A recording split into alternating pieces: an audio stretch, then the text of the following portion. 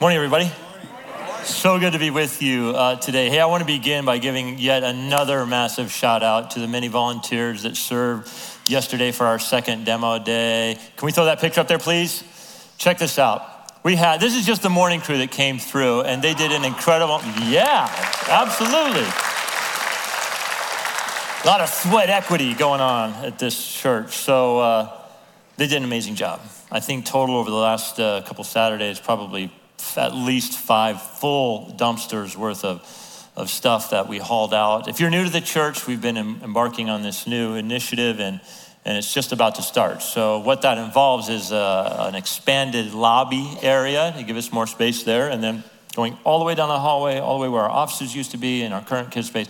All that's getting blown out. We're getting new bathrooms put in, and yeah. And all that space is going to become kid zone. Safe, secure. By the way, last Sunday, by the grace of God, we had more kids here, 212, than we've ever had before outside of Christmas and Easter. So by the grace of God, again, answering our prayers, expanding our borders. And thank you for partnering with us in that. And again, special thanks to those of you who helped out yesterday. So if you got your Bibles, we're in Matthew chapter 9. Super excited for the text today. It's a pivotal text, a very unique text. Not only does Matthew share the heart of Jesus, but he also presents the purpose of Jesus in an extraordinary way. It's a super unique chapter. This chapter also marks a turn in the ministry of Jesus. He begins to select those who will be his personal followers. Starts with 12 men. One of them, well, there's a reason why we don't name our kids Judas. One of them doesn't do so well. He gets replaced. These 12 men will go on to become absolute world changers. Within 350 years, Christianity will be the religion of the Roman Empire. It starts with this fledgling movement. Jesus' hand selects these individuals. Matthew chapter 9 marks that turning point. Up until this point, Matthew has done a remarkable job of explaining who Jesus is. He was convinced that Jesus was the Messiah. Hundreds of years worth of Old Testament prophecy pointing forward to a forthcoming Messiah, incredibly detailed, fulfilled in the person of Jesus. Matthew is absolutely convinced that. This is why he starts his biography by walking you through the genealogy of Jesus. He gives you the ancestral tree, leading back to Abraham, because the patriarch said that the Messiah would come through the line of Abraham. That's why Matthew begins by telling you, hey, let's talk about his genealogy. That fits. That's important for you to know. It's an identifying characteristic. If we don't have that right, then all else fails. So let's start there. And then he talks about this man named John the Baptist who comes on the scene. Turns out to be Jesus' cousin, crazy dude, comes walking out of the desert, full on retro gear. He's wearing like camel hair. He's like, he's eating super clean. He's eating bugs, he's like Mr. Green Eater, right? And people are like, oh, I see. You look like an Old Testament prophet. And John's like, exactly. Well, then what's your message, prophet? Same thing that the Old Testament prophet said. Repent.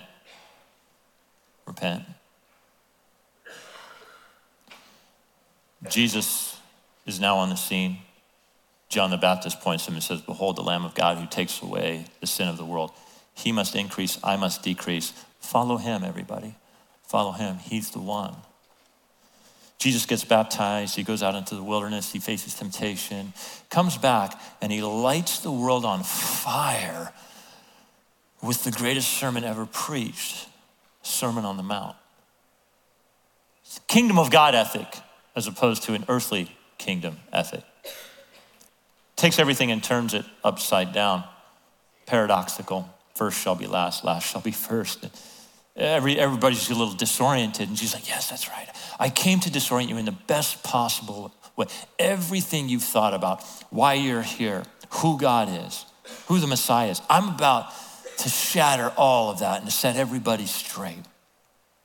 Matthew 9, there is this turning point. Now, because Matthew was convinced that Jesus was the Messiah, there is one primary goal that the Messiah has. What is it? It is to forgive people of their sins. Now, that's important. I need to say that again. One primary role of the Messiah is that he will bring forgiveness of sins, okay? Now, Jesus did a lot of things while he was on the earth, a lot of things. In fact, one of the gospel writers was like, hey, if we were to record everything that Jesus did, and there wouldn't be enough books in the world to fill them all. I mean, the guy was super active in what he did. So why do these writers contain these stories, these narratives, these scenes from the life of Jesus? They're very selective. You don't read about all of them, just a few of them. So it's very important for you to understand why this and not that. So Matthew chapter 9, I began by saying, reveals not just the heart of Jesus, but the purpose for which he came. And you're going to see that in the most unique way. All right, so here's what's happening. Jesus knows that the world needs him. In order to spread that message, he's going to give humanity the honor, privilege, and dignity of partnering with him. That's when he selects these individuals. That's passed on to us now, as you'll see in a moment. But when he wants to reach people, he doesn't do it solo. He gathers others to himself and sends them out. Now, in Matthew chapter 9, Jesus is very busy doing ministry. And the chapter starts, according to Matthew, with a scene in the life of Jesus where this paralytic is brought before him. And it's not so much what Jesus does, because Jesus is going to heal him, and that's what everybody expects. But it's what Jesus says to him before he heals him that has everybody lit up. The common people are blown away. They've heard stories about Jesus, and his reputation has preceded him, but when they actually observe a healing, they're like, whoa, okay, this guy has authority. But then there's this other group that observes him, the religious people, and they don't have the same reaction. In fact, it's very different. They actually end up wanting to kill him. Verse 2, and behold, some people brought to him a paralytic lying on a bed. And when Jesus saw their faith, it's interesting, it doesn't say he saw the paralytic's faith, it's talking about the paralytic and his friends. He's got some good friends. When he saw their faith, he said to the paralytic, take heart, literally, be encouraged. My son, your sins are forgiven.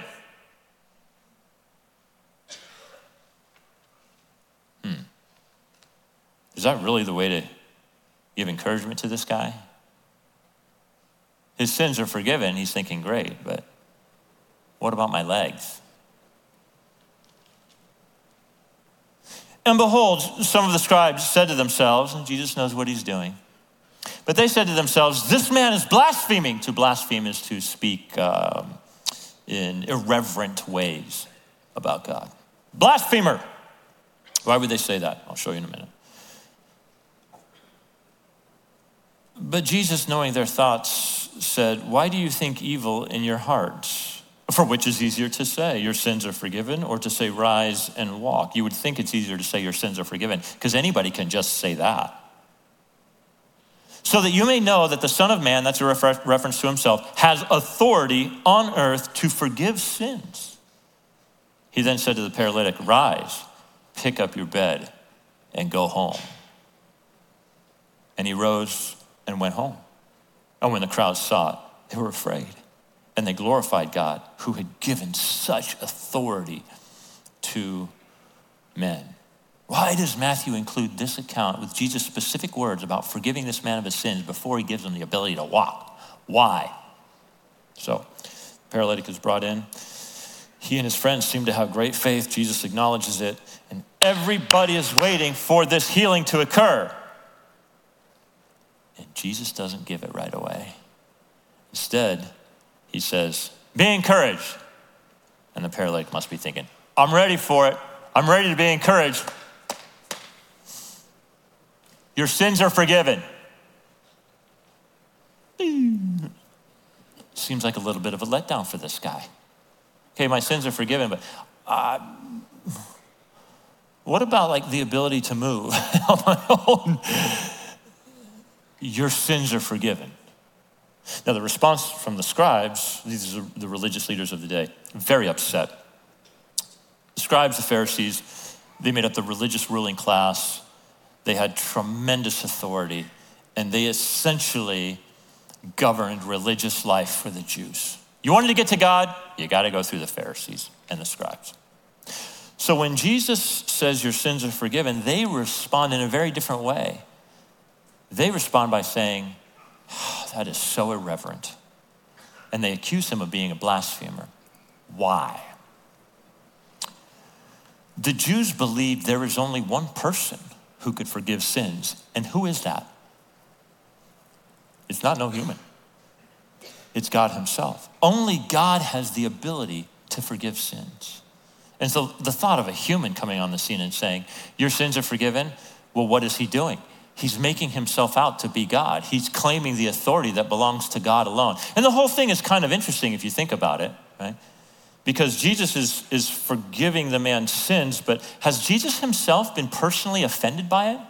So it kind of goes like this. Let's say you have two guys here up on the stage, Bill and Bob. They're having a strong disagreement. In fact, it's getting heated. They're screaming at each other. Finally, Bill, he winds up, hauls off, and delivers a right hook right to Bob's face. Now, I'm standing up here, and I see what's happening, and as Bob gets hit in the face, I say to Bill, Bill, it's okay. I forgive you. Bob's looking at me going, Jason, what are you talking about? Why would you forgive him? He didn't offend you, he offended me. He didn't punch you, he punched me. Why would you offer him forgive? Why? You have nothing to forgive him for. So do you see what Jesus is doing? He looks at the man and says, hey, your sins are forgiven. The scribes immediately say, no, only God can forgive. So here's what Jesus is doing. He's saying, you believe that only God can forgive? You're right about that, but you're wrong about who you think I am. Because you see, God and I share the same deity. We share the same nature. And the authority that is God's, I also have. Because you see, ultimately, when you offend somebody, when you do wrong, when you sin, you know who ultimately that is an offense against? God. How so? It's his rules. This is his game. He created it.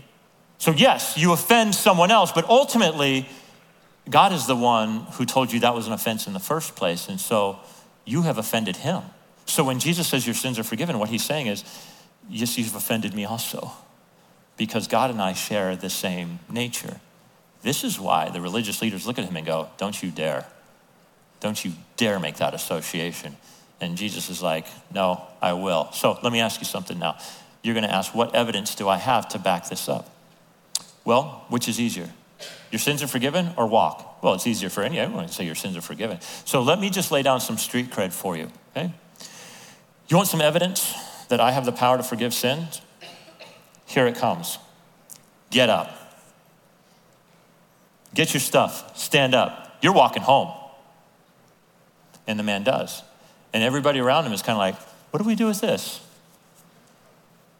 Clearly he has supernatural power over nature.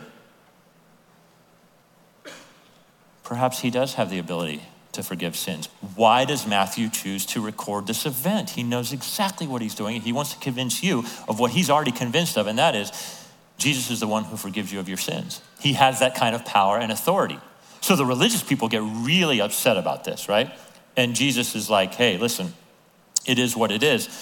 Look at what I do in case you doubt. So what Matthew does next is he personally talks about how Jesus called him. Verse 9, as Jesus passed on from there, he saw a man called Matthew sitting at the tax booth. And he said to him, follow me. And he rose and followed him. So of all the things Matthew could choose to include about his own personal narrative, his own story after being called by Jesus, what would he say? What are the things that he's going to include? Look at this, verse 10. And as Jesus reclined at table in the house, this is the posture of someone who's getting ready to dine with people that he's friends with. Behold, many tax collectors and sinners. Those two groups are often associated with each other. You might know why. Rome had their tax collection down. It was actually pretty smart the way they did it. They figured out how many people lived in a certain area, and then they would put the collection of those taxes out to bid, and like an auction. So if you want to collect taxes in this province, we know how many people live there. We know what the taxes should be. Well, we're going to put this out to bid. We're not going to do it ourselves. We're going to hire people who will go out and collect those taxes. But here's the deal. You're going to have to pay first. You're going to have to pay for the right to have that piece of paper that says you can knock it on there collecting taxes. But you're going to have to write us a check first. And then if you collect taxes, your taxes, great. If you get more, well, then that's up to you. So that's why tax collectors were notorious for being thieves, cheats. Well, how much do I owe? How much do you have? See, they've already written their check to Rome, so whatever they get on top of what they write, that's pure profit for them. That's why tax collectors didn't have many friends. Tax collectors and sinners, they go hand in hand. And so here Jesus is, he's reclining. He's got this posture of friendship with them. They're all reclining with Jesus and his disciples. And when the Pharisees saw this, again, the religious leaders, they said to his disciples, why does your teacher eat with tax collectors and sinners? Like, why does your rabbi associate with such lowly, nefarious people? But when Jesus heard it, he said, well, those who are well have no need of a physician, but those who are sick. He doesn't sugarcoat the fact that these people, they need him. He calls them sick. They're far from God. So go and learn what this means. And then he speaks right to them. He says, I desire mercy and not sacrifice. This is a scathing indictment on them because these religious people had no mercy. They were all about sacrifice. Jesus says, you tithe on top of your tithe. That's the sacrifice you make, and yet you don't know God. You think you can earn your way to God, but you are merciless. You look at tax collectors and sinners, you want to have nothing to do with them. Oh, but you go to church every Sunday. You've got big chunks of your Bible memorized. But you lack mercy and compassion. For I came not to call the righteous, but sinners. See, isn't that, and you know what he's saying? What he's saying is, there's a sense that he's saying, I didn't come to call the self-righteous because they think they can get to God on their own. But it's the people who understand that they're sinners separated from God and they can't earn their way to God. Those are the people that understand. So Jesus spent a lot of time with people who are far from God. For example, sex workers, thieves, people who are demon-possessed. Okay, so right there you have those three categories. They were the friends of Jesus right there. These are the most marginalized people, some of the most marginalized people on the planet at that time. And yet Jesus is experiencing hospitality and friendship with them.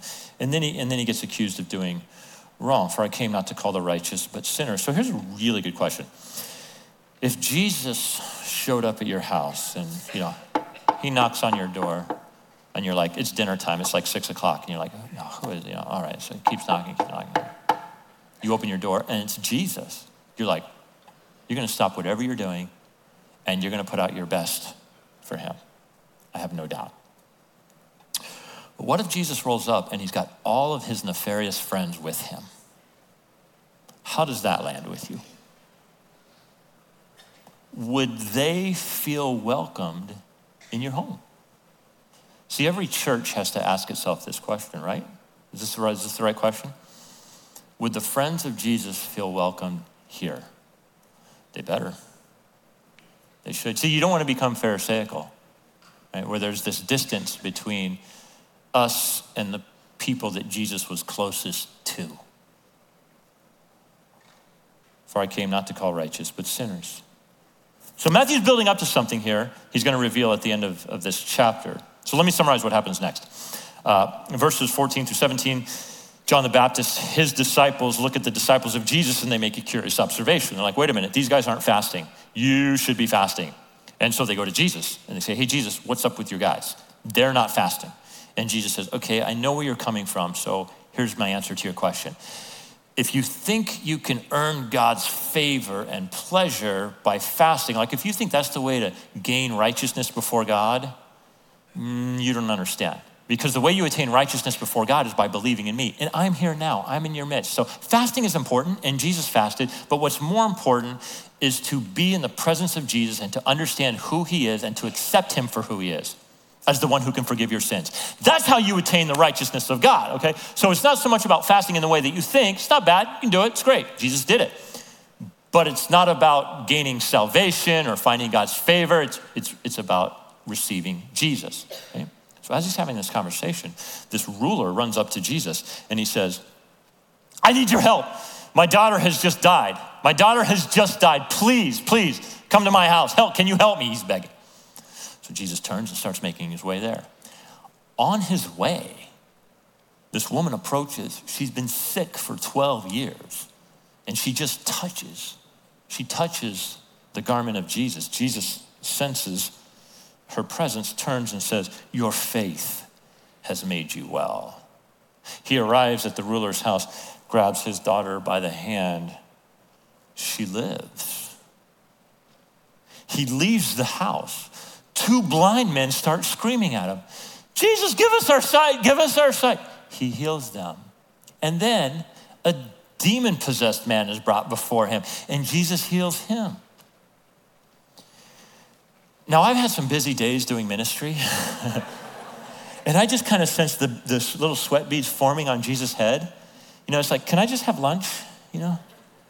Can you just get a 15-minute work break here? It's one thing after that. Jesus was constantly with people who are hurting and in need of help and just suffering in the worst ways, and spending the kind of time with them that met them at their greatest need. And I think Matthew wants you to know this was an everyday occurrence for him, because he writes this in verse 35. And Jesus went throughout all the cities and villages, teaching in their synagogues and proclaiming the gospel of the kingdom and healing every disease and every affliction. He healed them all, any and every kind. He healed them all. So when Jesus rolled into town, the first thing he did was he went into the synagogue. And the Hebrew word for synagogue is shul. Shul. Sounds a lot like the English word school, and for good reason, because the synagogue was a place of learning. So he would go to the synagogue, he would open up the Old Testament, read from that's what the Bible of Jesus' day is, what you have in your hand. It's the Old Testament. So he would open up the scroll of a prophet. He would begin reading. And what we learn is that he would read those prophecies concerning a forthcoming Messiah, and then he would put a little bow on it at the end by saying, hey, you know who the prophet's talking about? Me! Talking about me, okay? And everybody's like, oh, really? Okay, prove it. Cool. Let's go hit the city. So he rolls into the city and he's like, blind are healed. People touch his garment, they're healed. Ruler's daughter is raised to life. What's next? What's next? Another demon possession, another healing. Well, how about this? Your sins are forgiven. Pump the brakes. What? Yeah, this is the real message now. Your sins are forgiven. See, I'm revealing something about who I am, and the miracles are the evidence for why you should believe. I think there's another reason why Jesus did these miracles, though. And I think it's really important. I think it gets lost on us sometimes. I think Jesus also performed these miracles to show the people the compassionate heart of God toward humanity. And it was a very different picture of God than what the religious leaders gave. And they needed that, because it was as if they had to do things in order to make God happy. And then maybe if they did enough, God would ease their suffering. But instead, Jesus comes on the scene and he just begins easing the suffering. It's the kindness of God that leads you to repent. It's not the other way around. It doesn't say repent first and then God will be kind to you. And so you see Jesus performing these acts and the compassionate heart of God comes through. Verse 36, when he saw the crowds, he had compassion for them. This is a super interesting word, Greek word, because they were harassed and helpless. It's a good way to describe a lot of people today. They were like sheep without a shepherd. So this word, Greek word for compassion, it literally describes one's guts. And that's that emotion that you feel after receiving news or information that you just don't want to get. You have cancer. Oh. Yeah. You have a loved one and they're far from God, and day by day they're struggling, and you're like, oh, you feel that, you feel that. You feel like you've just been punched in the stomach. That's the way Jesus feels when he looks out over the sea of humanity and they're like sheep without a shepherd. And so this is what motivated Jesus to do what he did. But I think Jesus is, he's talking to us here. Now, we're not doing the kinds of miracles Jesus does on a daily basis, but we can express the compassion and kindness that he expressed. And we can do that on a daily basis. And when Jesus gave the Sermon on the Mount, talking about those kingdom of heaven principles coming to the earth, he didn't just talk about it, he actually brought it. A taste of God's kingdom to this earth. And I believe that when we do this, we express the kind of love that we were created to express. So, I'll give you an example.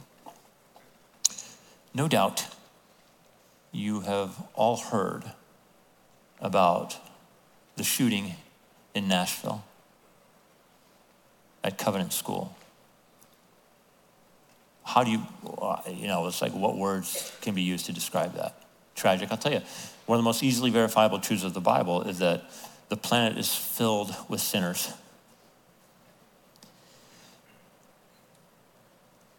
What you don't know is that the parents of the children attending that school pulled together and they paid for the shooter's funeral. And they were asked, why would you do that? And their response was, because Jesus tells us to love even our enemies. You didn't hear about that, did you? You don't think that has an impact on the school, the community, perhaps even those who might be anti-Christian? So Jesus taught, he healed, and he called others to enter into this ministry of spreading God's compassion to those in need.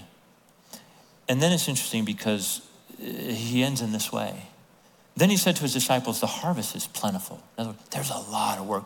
It's like there's fruit that is ready to fall off the trees. The problem is, it's those doggone laborers. We have a labor shortage. The laborers are few. Therefore, pray earnestly to the Lord of the harvest to send out laborers into his harvest. See, this verse comes on the heels of, we just read Jesus having compassion on people. And they need to hear the message. See, it's interesting because this harvest language, I think it represents the Old Testament concept of judgment, quite frankly. The message is God is coming back. God is coming to judge. And that's a problem for us because we're on the receiving end of that judgment. But in his mercy, he's given us a way out through Jesus. So this text has changed the way I pray. And when I first looked at it several years ago, I used to pray like this, and it's not wrong, but it's different for me now. This is incomplete. I used to pray, God, will you soften this person's heart? You know, I've got people that I love and care about, and they're far from God. And it's like, God, will you just soften their hearts? And that's right. That's a good prayer. Or if they were stubborn, I might pray something like, God, would you just bring them to their knees, bring them to that low point so that they've got nowhere to look but up. Okay. But the prayer now is this: God, will you please send someone to talk to them? You're right? Will you please send someone to talk to them? So in Mark chapter 5, Jesus has this interaction with a man. He's demon-possessed. Jesus heals him. And the guy's like, all in. I want to be one of your followers, Rabbi. I want to follow you. And Jesus says, no, I've got something else for you. As Jesus was getting into the boat, the man who had been demon-possessed begged to go with him. Changed his life. Jesus, you've changed my life. I'm all in with you. Wherever you go, I'm going. Jesus says, no, actually, you're going to go home. Jesus did not let him, but said, go home to your own people and tell them how much the Lord has done for you and how he had mercy on you. Mercy over sacrifice. So the man went away, began to tell in the Decapolis, which this is sort of like, it's the center, it's the hub of activity, how much Jesus had done for him. And all the people were amazed. So, I have a friend and neighbor, and we've lived next door to each other now for many years, and just really, really far from God, unchurched, I think in large part because he was born and raised in England, moved to the States when he was older, never stepped foot in a church, and he did only one time, and that's because God orchestrated an event in his life where he had something precious taken away. I had the privilege of entering into that space with him and attempting to minister to him, but we're friends. We're actually good friends, and he's always he loves to throw house parties, so I go to his house parties, and I think I've told you, his friends refer to me very affectionately as Rev. I'm Rev, short for Reverend, Rev. And one time I'm at one of his house parties, and one of his friends approached, the two of them, the married couple, and they said, are you the pastor that lives by? And I said, yeah. And they said, we've been praying for you. We've been praying for you. Because we're coworkers, and we've just been thinking, how in the world does the gospel get to our friend?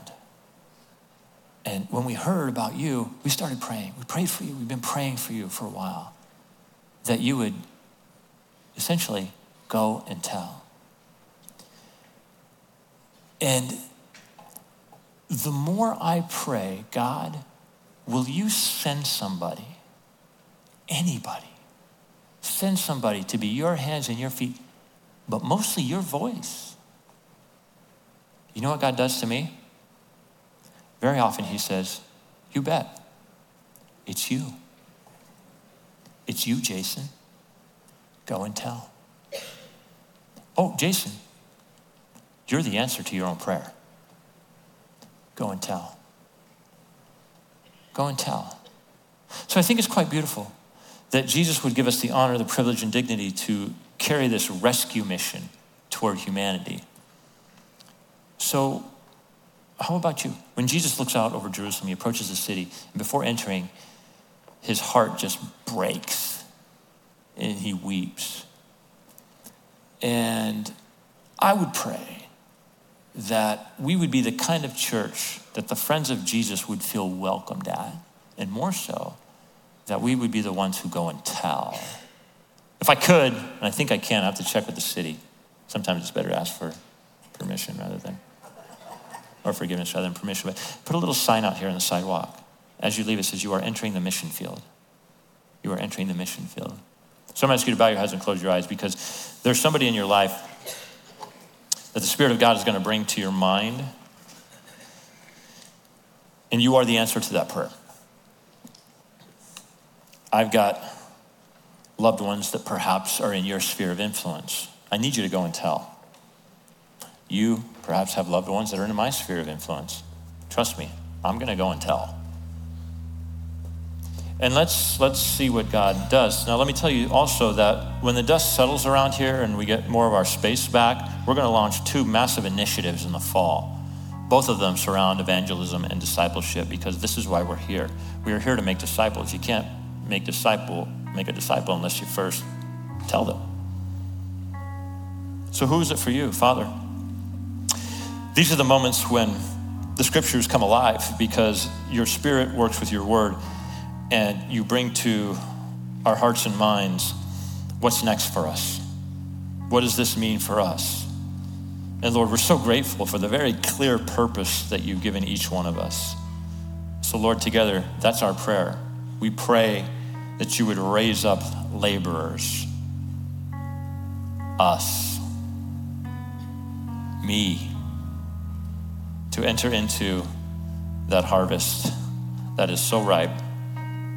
Because in the end, we want to take as many people to heaven with us as possible. And that only happens by lifting Jesus up. As he said, you lift me up, I'm going to draw people to myself. That's what we do. All in the end. For your glory we pray. We ask it in the one whose name has authority and power. And that name is Jesus Christ. And God's people said,